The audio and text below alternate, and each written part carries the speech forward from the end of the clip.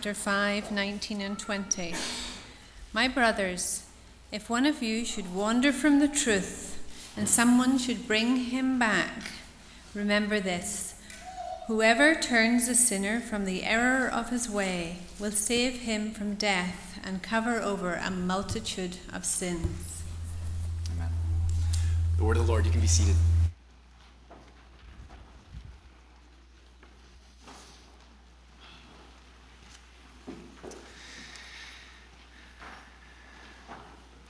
So this is our 20th and final week in the book of James. We've been taking our time for the last number of months. And if you've been with us, you know that James is a practical book. He's a pastor, a very down-to-earth guy, and he longs to see believers, especially those who have been scattered by persecution. His church was largely dispersed because of persecution from people like the Apostle Paul before his conversion. And so he longs to see believers, particularly those in hard times, suffering, in need, living out the gospel in their day-to-day lives, showing that God is good in the midst of difficulty, shining with a life that is above reproach, a life that displays Christ's likeness and God's character in their behavior.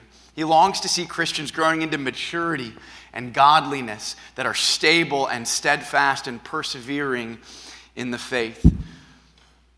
He wants to see Christ displayed in and through them wherever they may have found themselves scattered in the empire. And for this reason, he has repeatedly addressed sins that all of us struggle with.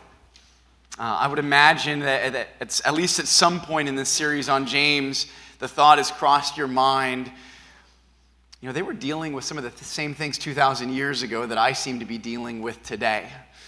The human heart hasn't changed all that much over the last 2,000 years, that the same underlying sins, while they may take shape differently in different cultures, the same root sins are there. And James isn't afraid to be direct, isn't afraid to be blunt. He isn't afraid to surface and to bring before us the sins that all of us struggle with. It's an incredibly practical book. He addresses the importance of controlling our tongues, something that continues to be a struggle for many of us. He confronts the dangers of wealth, something particularly appropriate in America today.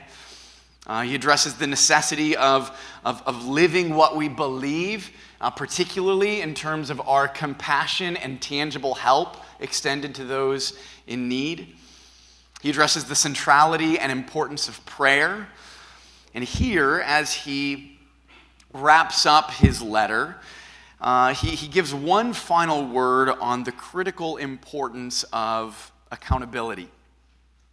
Accountability is something that I would imagine at least all of us are somewhat familiar with. We know that our elected officials and politicians need to be held accountable. And every 4 years or 6 years or whatever the term may be, there's an opportunity for us as voters to hold them accountable in terms of whether or not they stay in office. And we want there to be accountability in terms of oversight, making sure that things are done ethically and above board.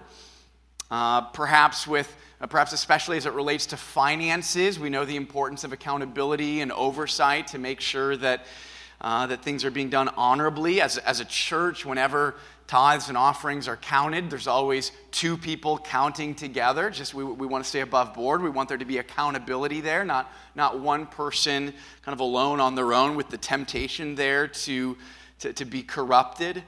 You might have accountability at work. Perhaps a manager, someone who oversees your department, or maybe if you're in a factory or you produce something tangible, maybe you have a quality control department that provides a bit of accountability, making sure that what you're producing meets the specifications that it's supposed to meet. I think we all recognize the importance of accountability in different aspects of society and our lives, and yet, I don't know about you, I'd imagine the same, but I've met countless Christians who live as if there should be no accountability in regards to the faith. or one's walk with the Lord. I do my thing and you do your thing, and maybe we see each other in church, or maybe nature is my church, but who are you to tell me how I should live my life? I think a lot of people have this kind of isolationist mindset that it's just me and God, and you don't say anything about my faith. I first encountered this kind of unfamiliarity or misunderstanding of the importance of accountability. A number of years ago, I was co-officiating a wedding with Olex Barchuk. Igor and Nellie, Danny Luke, a number of years ago, were married in California, and I was there officiating. I gave the message at the wedding, and there was a number of both English and Russian speakers there, so my message was being translated into Russian. And so before the ceremony, I had a chance to interact with the guy who would be my translator. And he's, if you've never been in a situation where you've had to speak with a translator, it forces you to think about what you're saying in a little bit different way. The illustrations that don't quite carry over, idioms and phrases that just, if you translate them literally, everyone would be confused.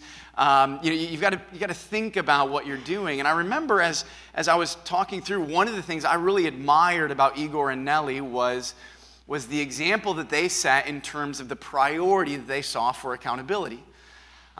They both just modeled this humility where they would invite and welcome others into their lives to speak to them, to confront them with things. They knew that they needed people that they were intimate enough with who could say, hey, what's going on here? Hey, you need to address that. It takes a lot of humility to really embrace accountability, and I admired that so much about them, and so I wanted to kind of honor them in that way in the ceremony, and the person who was translating for me got stumped with that word accountability.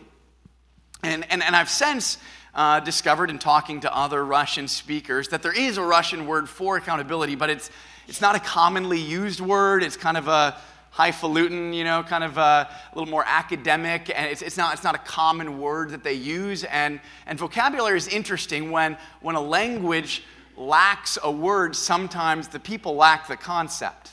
And not that they don't, not that Russians don't understand anything about accountability, but the sense in which this being an everyday necessity, an everyday part of the faith, where you just understand how important it is for people to be intimately sharing life with you so that they can speak to you, rebuke you, encourage you. I think God has made persevering in the faith a community endeavor. None of us are meant to live this Christian life alone. As John Donne once wrote, no man is an island. God invented the church because he didn't mean for us to live in isolation. He meant for us to live in community, to live supported with people that we're rubbing shoulders with, that are picking us up and that we are being picked up by. And we need that. When we lose that, when we wander from that, just as if you take a coal out of a fire, how long is that coal going to stay hot? Not very long. You pull it away and it will grow cold, just as we, in isolation from the church, will all too easily grow cold in our faith, grow lazy, grow apathetic. We'll lose that edge. We'll stop sharing our faith with those around us. It's all too easy to kind of slowly cool yourselves into a life of sin or apathy without the church there to sharpen and to stoke the flames and to keep the faith growing in us. And so there's this incredible ministry of reaching out and pulling back and encouraging that gets to the very heart of God. Before we jump into James today, I want you to glance with me at Luke chapter 15. Luke chapter 15. And Jesus gives 3 back-to-back parables that are giving a picture of God on the hunt. The way that God pursues sinners and pursues those who have wandered away from him. There's 3 parables in Luke chapter 15. Parable of the lost sheep, parable of the lost coin, and parable of the lost son, as they've often been referred to. So I'm going to read a decent chunk here because I think most of it is self-explanatory. But Luke chapter 15, verse 1 says, "Now the tax collectors and sinners," it's in quotes there, people that everyone kind of looked down upon, "the tax collectors and sinners were all gathering around to hear him. But the Pharisees and the teachers of the law muttered, 'This man welcomes sinners and eats with them.' Then Jesus told them this parable. Suppose one of you has 100 sheep and loses one of them. Does he not leave the 99 in the open country and go after the lost sheep until he finds it? And when he finds it, he joyfully puts it on his shoulders and goes home. And he calls his friends and neighbors together and says, 'Rejoice with me, I have found my lost sheep.' I tell you that in the same way there will be more rejoicing in heaven over one sinner who repents than over 99 righteous persons who do not need to repent." And he continues, "Or suppose a woman who has 10 silver coins and loses one. Does she not light a lamp, sweep the house, and search carefully until she finds it? And when she finds it, she calls her friends and neighbors together and says, 'Rejoice with me, I have found my lost coin.' In the same way, I tell you, there is rejoicing in the presence of the angels of God over one sinner who repents." And he continues with another story, and you'll see this progression from 1 out of 100 to 1 out of 10 to 1 out of 2.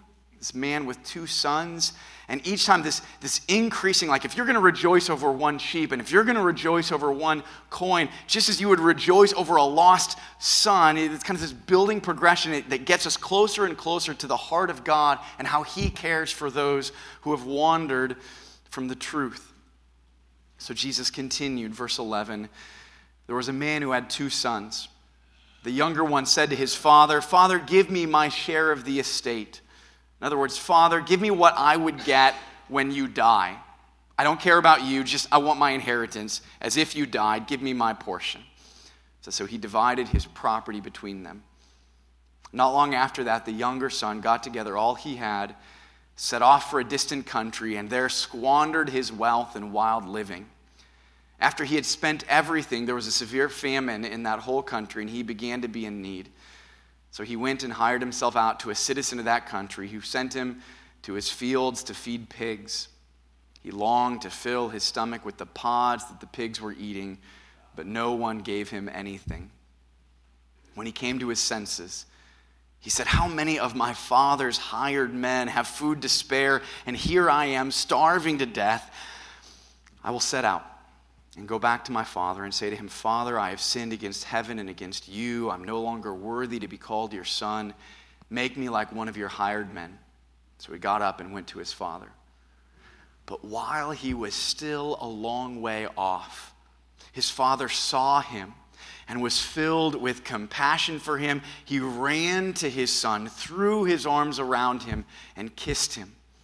The son said to him, Father, I have sinned against heaven and against you. I'm no longer worthy to be called your son. Interrupting here, it says, but the father said to his servants, quick, bring the best robe, put it on him, put a ring on his finger and sandals on his feet. Bring the fattened calf and kill it. Let's have a feast and celebrate. For this son of mine was dead and is alive again. He was lost and is found. So they began to celebrate. We get these 3 parables back to back of something being lost and the person searching until they find it, rejoicing when they found it. And this is a picture of God on the hunt, God in search of wandering sinners, that he might bring them back to repentance. Just as a shepherd looks for a sheep and as a poor woman looks for one of her 10 coins, and just as a father looks for a son. And then we even get at the tail end of Luke 15 one more illustration with the older brother in this parable. Verse 25, meanwhile the older son was in the field. When he came near the house, he heard music and dancing. So he called one of the servants and asked him, what's going on? Well, your brother has come, he replied, and your father has killed the fattened calf because he has him back safe and sound. The older brother became angry and refused to go in. So again, person searching. So the father went out and pleaded with him. But he answered his father, look, all these years I have been slaving for you and never disobeyed your orders, yet you never gave me even a young goat so I could celebrate with my friends. But when this son of yours, who has squandered your property with prostitutes, comes home, you kill the fattened calf for him. My son, the father said, you are always with me, and everything I have is yours. But we had to celebrate and be glad because this brother of yours was dead and is alive again. He was lost and is found. In this chapter, we get a picture, a little window into the very heart of God.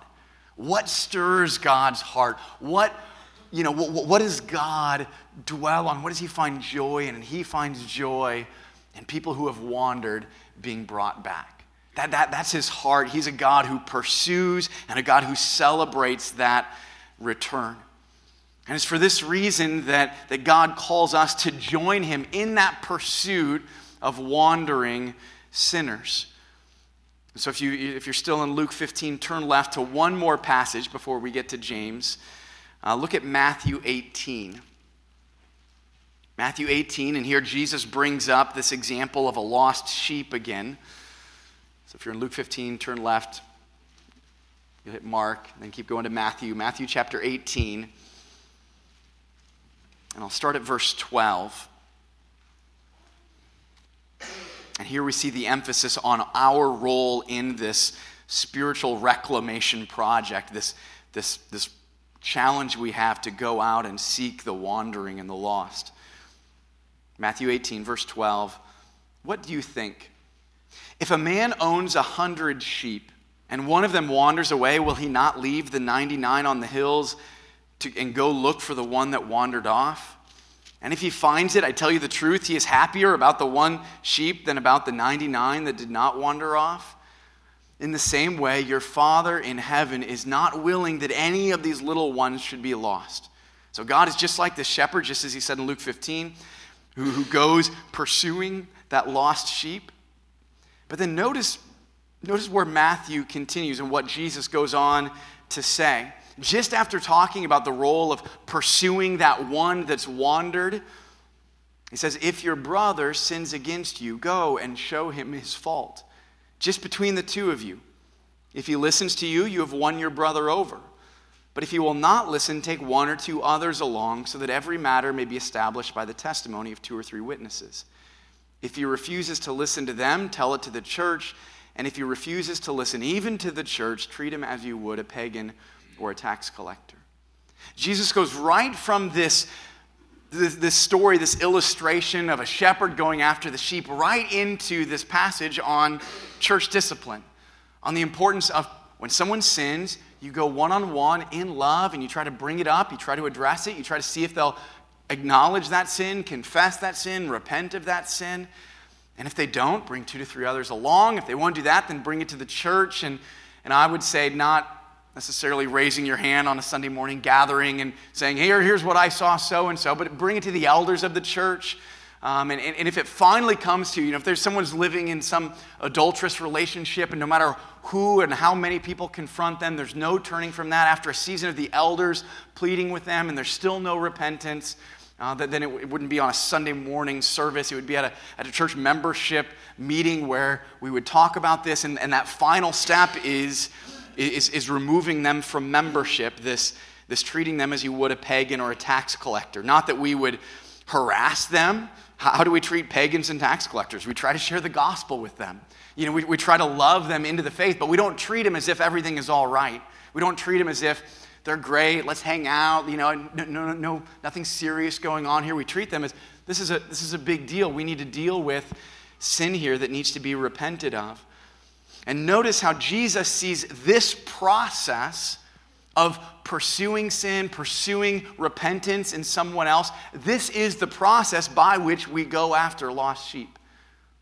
He just says, you've got one wandering off, you go after him, and this is what it looks like to go after him. It's not like we're actually sheep and we're like hiding in some crag or some bush around the corner. Like the way that we pursue wandering sheep is by lovingly confronting them in their sin. The wandering is not a physical wandering, it's a spiritual wandering.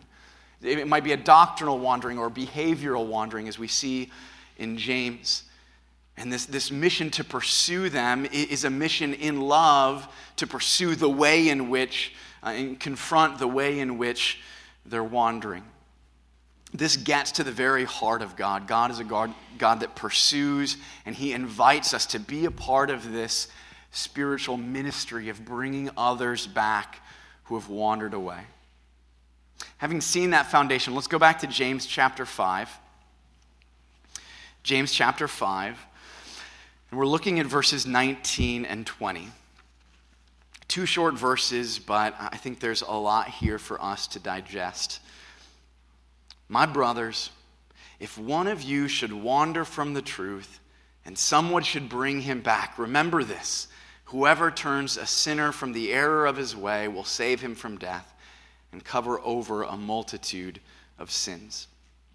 I just want to make a few observations, kind of walking our way through this passage. And the first just is that opening phrase, my brothers. I haven't drawn too much attention to this throughout the book of James, but James uses this language of brothers, my dear brothers, over and over again. My brothers is 8 times, just brothers is another 7 times, which is pretty striking because Paul wrote 13 letters, and there's a total of 8 times in all 13 of his letters that he says, my brothers. So we've got 1 letter of James, 13 letters of Paul, and they both use this phrase the same number of times. James really has this heart of my brothers. He's got this he's a pastor's pastor. Like he's got this heart for his people, my brothers, and that would just as easily today be my brothers and sisters. It's not gender specific, but it's about my fellow siblings in the faith. Do we have a mindset like James? That Christians, wherever they are our brothers and sisters.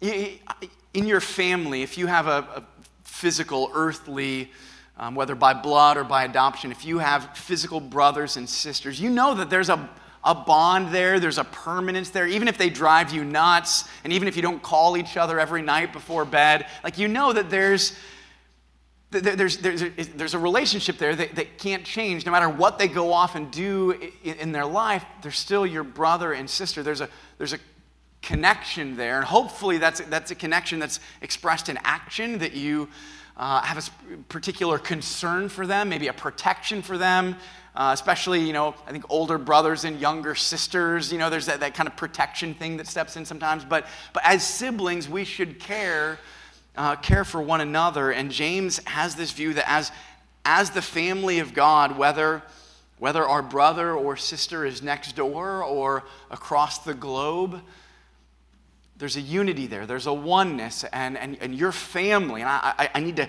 care about you as family. I think that's the mindset that James has. And I think that kind of undergirds this compassion to reach out. If one of your siblings, started dabbling in drugs, at the beginning of addiction or something like that, I would imagine that you would treat that with a seriousness greater than if it was just someone that you happen to know, some former coworker or some person out there. When it's a brother or a sister, that raises the seriousness for you. And you say, I've got to say something. They may not listen to me. They may not care, but I've got to say something. I've got to do something. This is my brother. This is my sister. Maybe you've had a brother or a sister make choices like that, as I have, and you feel this like, I've got to do something. I've got to say something. I've got to intervene in some way, whether it works or not. I can't just sit back because they're my brother. They're my sister. In Genesis 4, after Cain killed Abel, God says, Cain, where's your brother Abel? Do you remember Cain's response? I don't know, am I my brother's keeper? Is it up to me to watch over him? There's a sense in which James says, to some extent, we are our brother's keeper. Obviously, there's an ultimate responsibility that's on them for their choices. We can't make those choices for them, but there is a concern, there's a compassion, there's a sense of oversight in the family of God that though I can't make their choices for them, I'm going to care enough to speak into their life if they start wandering from the truth. Which is how James continues, my brothers, if one of you should wander from the truth. If one of you should wander from the truth. That word wander in Greek is interesting. It's planao. It's the word from which we get planet, which, for the ancients, they kind of look up at the stars, and most of the stars have these very predictable paths, and then there's these certain stars that kind of seem a little weird, and they kind of like wander around in the sky. They don't take the same trajectory as the rest of the stars, and so that's how the name for planets came up. They're heavenly wanderers. They're kind of out there with this different path as everything else. And so James is concerned here about those who have wandered, who aren't on the path anymore, but they're veering from. And he doesn't use the language of path. What does he say? If anyone should wander from the truth. The truth. The truth here does not simply refer to Christian doctrine. I think that's important for us to keep in mind. This is not Christian doctrine in the narrow sense, but it's more broadly all that is involved in the gospel. The truth is something to be believed as well as something to be done. The truth is lived out. In the Hebrew mindset, particularly, which James is kind of a prime example, that they never separated the intellectual from the behavioral, or the doctrinal from the moral. What you believe and what you do are one. You can't separate the two as the Greeks might have. For them, truth was something that people did, not simply something that they believed. And so this wandering of the truth can happen in one of two ways. It could be a doctrinal wandering. That would surely be a wandering from the truth, wandering into heresy or wandering into disbelief. But it's more than just that. There's a wandering from the truth in our living. And if you were with us all of last year, I preached through the book of Galatians. And we came across Galatians 2:14. And there Paul is writing. He talks about this confrontation he had with Peter. And he says, when I saw that they were not acting in line with the truth of the gospel, I said to Cephas and Peter, in front of them all, you're a Jew, yet you live like a Gentile and not like a Jew. How is it then that you force Gentiles to follow Jewish customs? At the beginning there, I saw that they were not acting in line with the truth of the gospel. I saw that they weren't in step with the gospel, that there was a veering in their application from the path charted by the gospel. And so this confrontation is saying it's not just about what you believe rightly. He wasn't concerned about Peter's doctrine, his beliefs, but you're not living in line with your beliefs. There's a contradiction here. And so this wandering from the truth might be something we do in our minds as we just embrace heresy and reject the clear teachings of Scripture, but it might be a wandering in our behavior, our disobedience. And so he continues, my brothers, if one of you should wander from the truth, and someone should bring him back. And someone should bring him back. I want you to think about something here. Who are the people wandering? Described in verse 20, remember this, whoever turns a sinner from the error of his way will save him from death. So this sinner who's turned, this person who has wandered, they are, in beginning of verse 19, they're under the umbrella of my brothers. It's one of these brothers that are wandering, who's referred to as a sinner in verse 20, who needs to repent and come back to the truth of the gospel. And I think this is significant just to think about this whole process. Number one, God uses people to bring his people back. That might be just a simple observation, but God is the great shepherd. He's the great shepherd of the sheep, but he uses under shepherds, not simply pastors, but all of us, in a sense. We, as human beings, as the people of God, are the means through which he brings back those who are wandering. God is sovereign, but he accomplishes his purposes through people like us, through human agents. Just as if you were to say, the axe cut down the tree and the lumberjack cut down the tree. Well, which one is true? Well, they're both true. The axe, in one sense, cut down the tree, but it was wielded by a lumberjack who cut down the tree. God is the lumberjack. He's the one ultimately in charge of this process, bringing sinners back to himself. But we get to be the axe in that scenario. We get to be a tool in the hands of God, used by him to bring the wanderers back. God is sovereign, and he's going to execute this. He's going to accomplish his purposes. But you and I get to be a part of that sovereign plan by being his mouth, by being his hands, by being his feet, by reaching out in love to those who have wandered. Hebrews 3:13 and 14 says, encourage one another daily, as long as it's called today, so that none of you may be hardened by sin's deceitfulness. And he continues, he says, we have come to share in Christ, if indeed we hold our original conviction firmly to the very end. So encourage each other so that you're not hardened by sin. Because if we've come to share in Christ, we will indeed hold this conviction firmly to the end. If you're truly in Christ, you will persevere in the faith. You will not ultimately and finally wander away. This is the doctrine of the perseverance of the saints.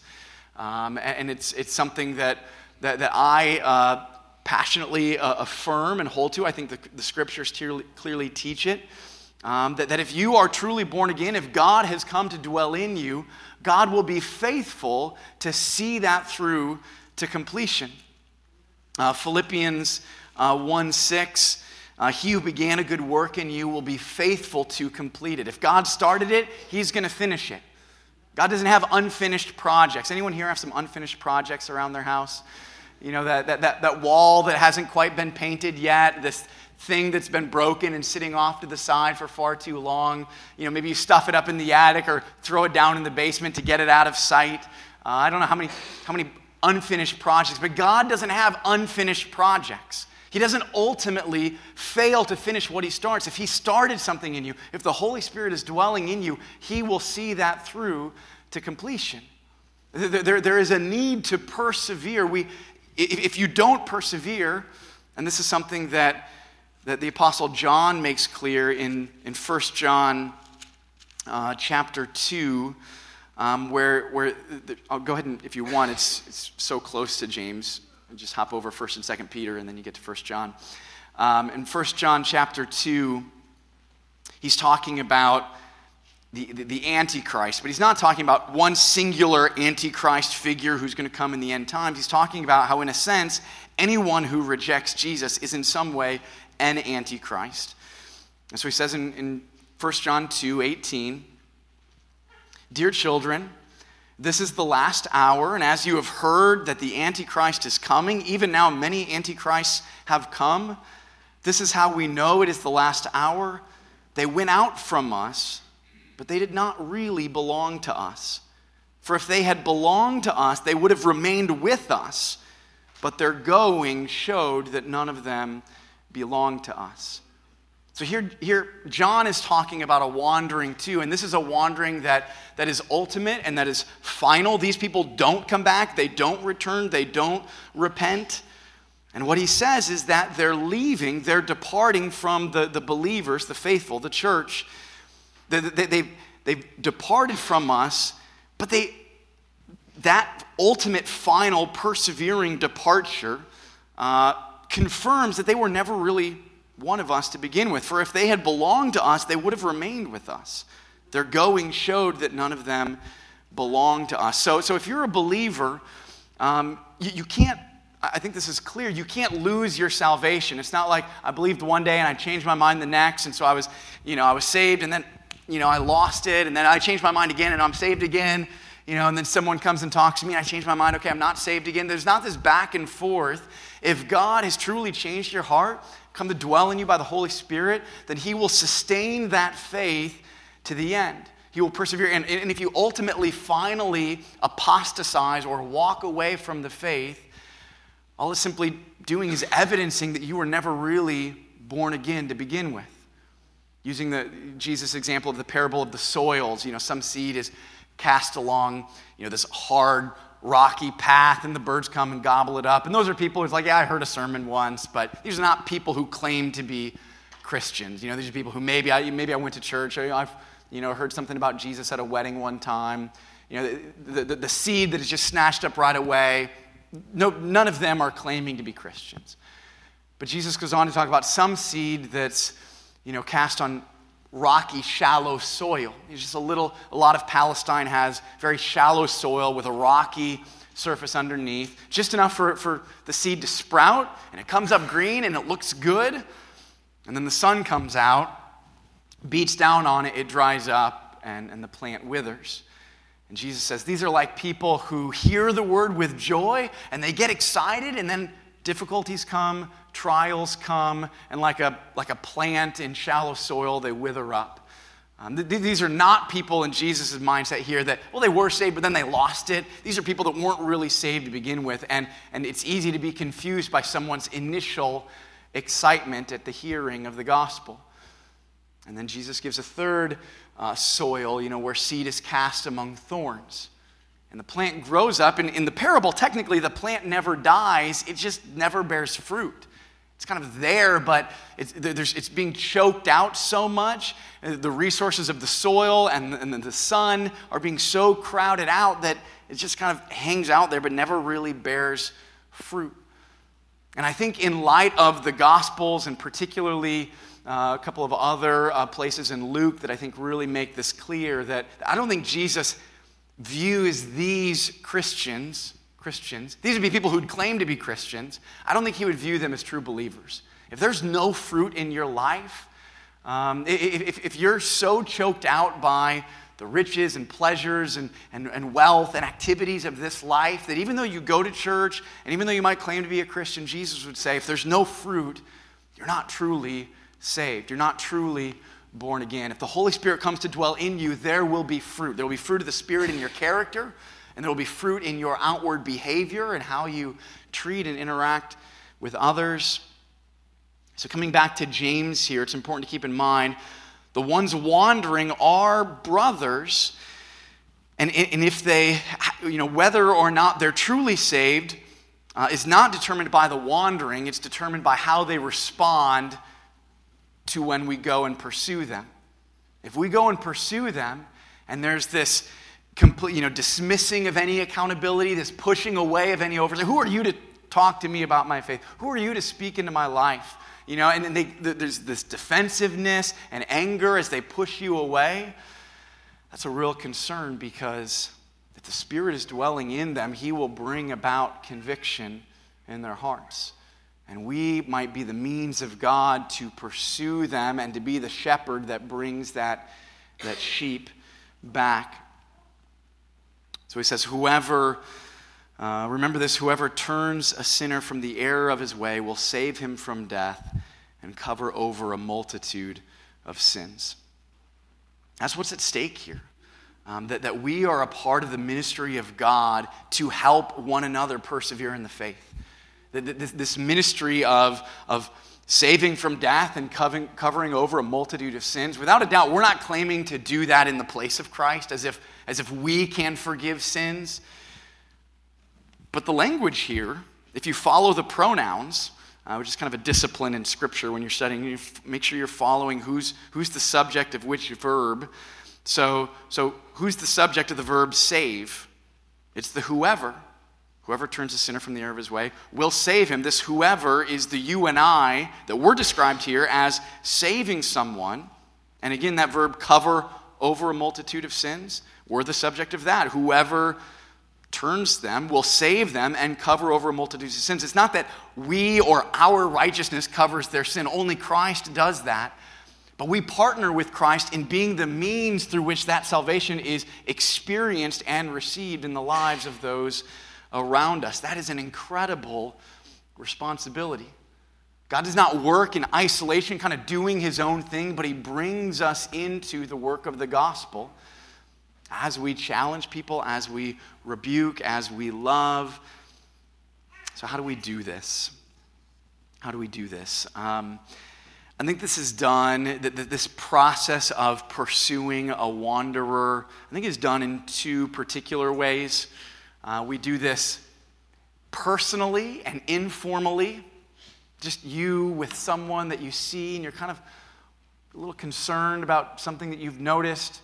You maybe see a husband and wife talking together and there's just something, it just seems a bit disrespectful in their interaction. Or there's just something that kind of raises some red flags. I'm sure all of us have been in scenes like that where you see people interacting and you kind of go, something's a little off there. And do you just ignore it? Do you just kind of let it go? Or are you going to have the courage to try to find a way to say something in love and to try to surface that issue? It may not be that. It could be any one of a million different things that we might see. And it's not that we're trying to be policemen and step in and, I saw that you didn't do this.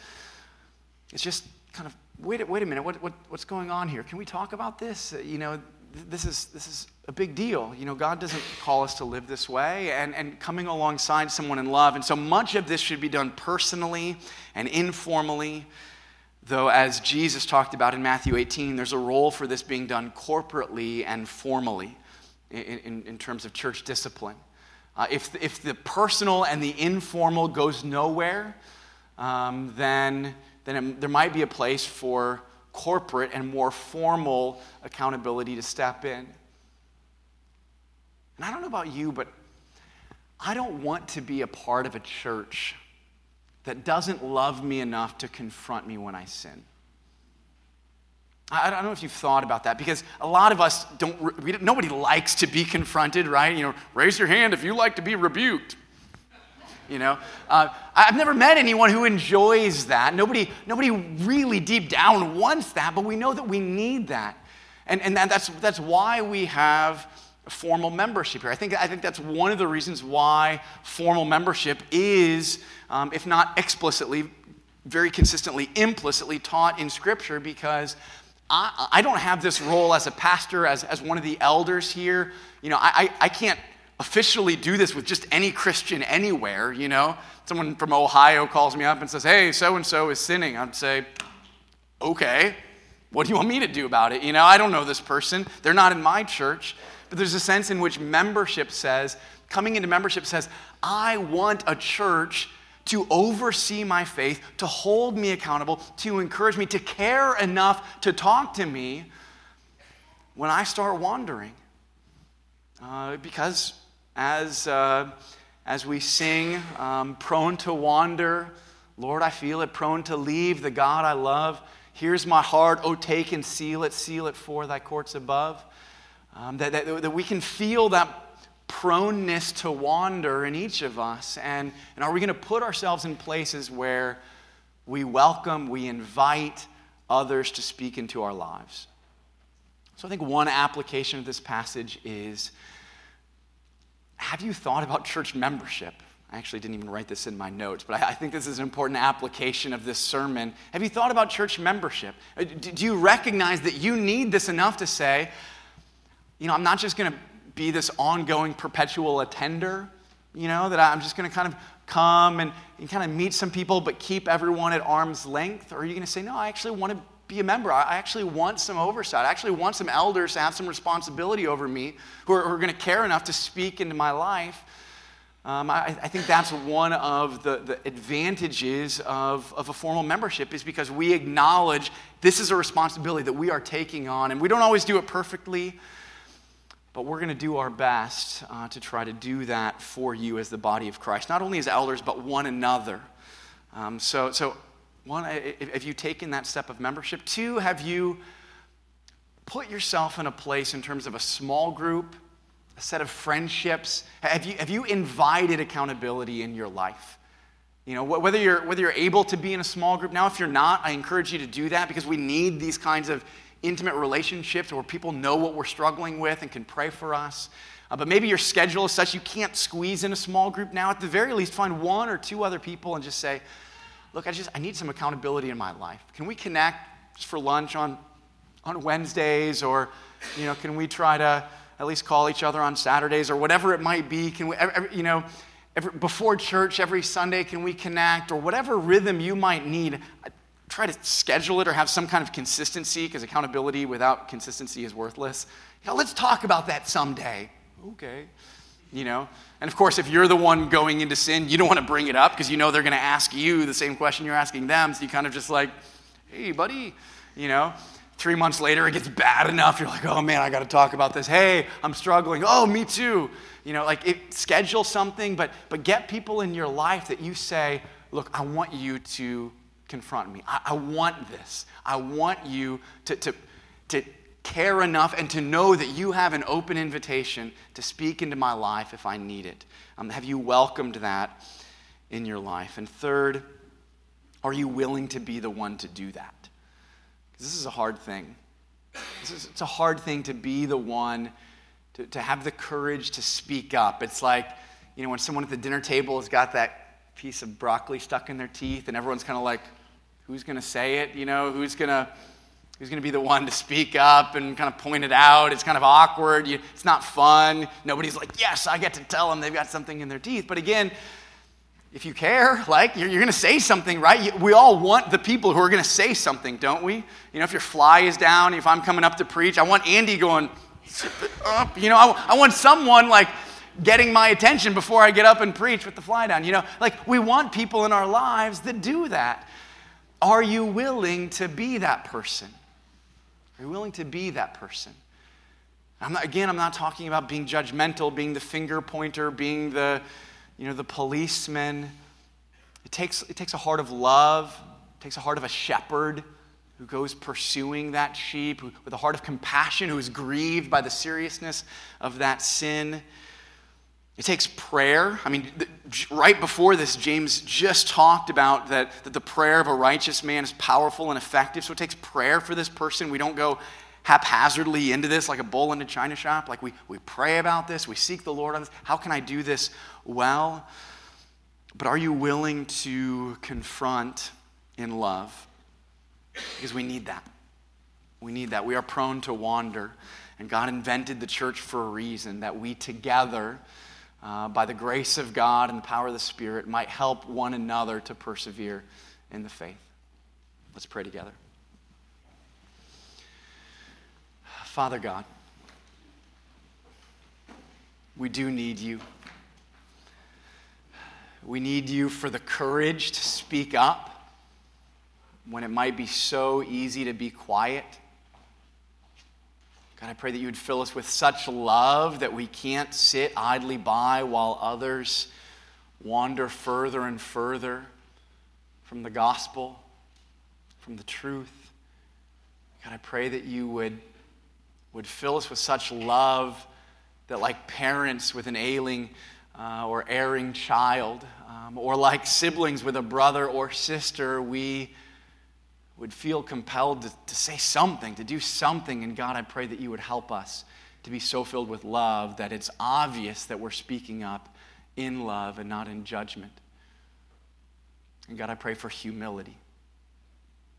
For everyone here, that when we are on the receiving end of this, that we would be full of gratitude for the courage and love of the other rather than full of pride and defensiveness that they dare speak about something in my life. God, fill us with humility. God, help us. We need your help on both sides of this, whether formal or informal, personal or corporate, whether we're on the receiving end of the rebuke or on the giving end. God, we need grace each and every way.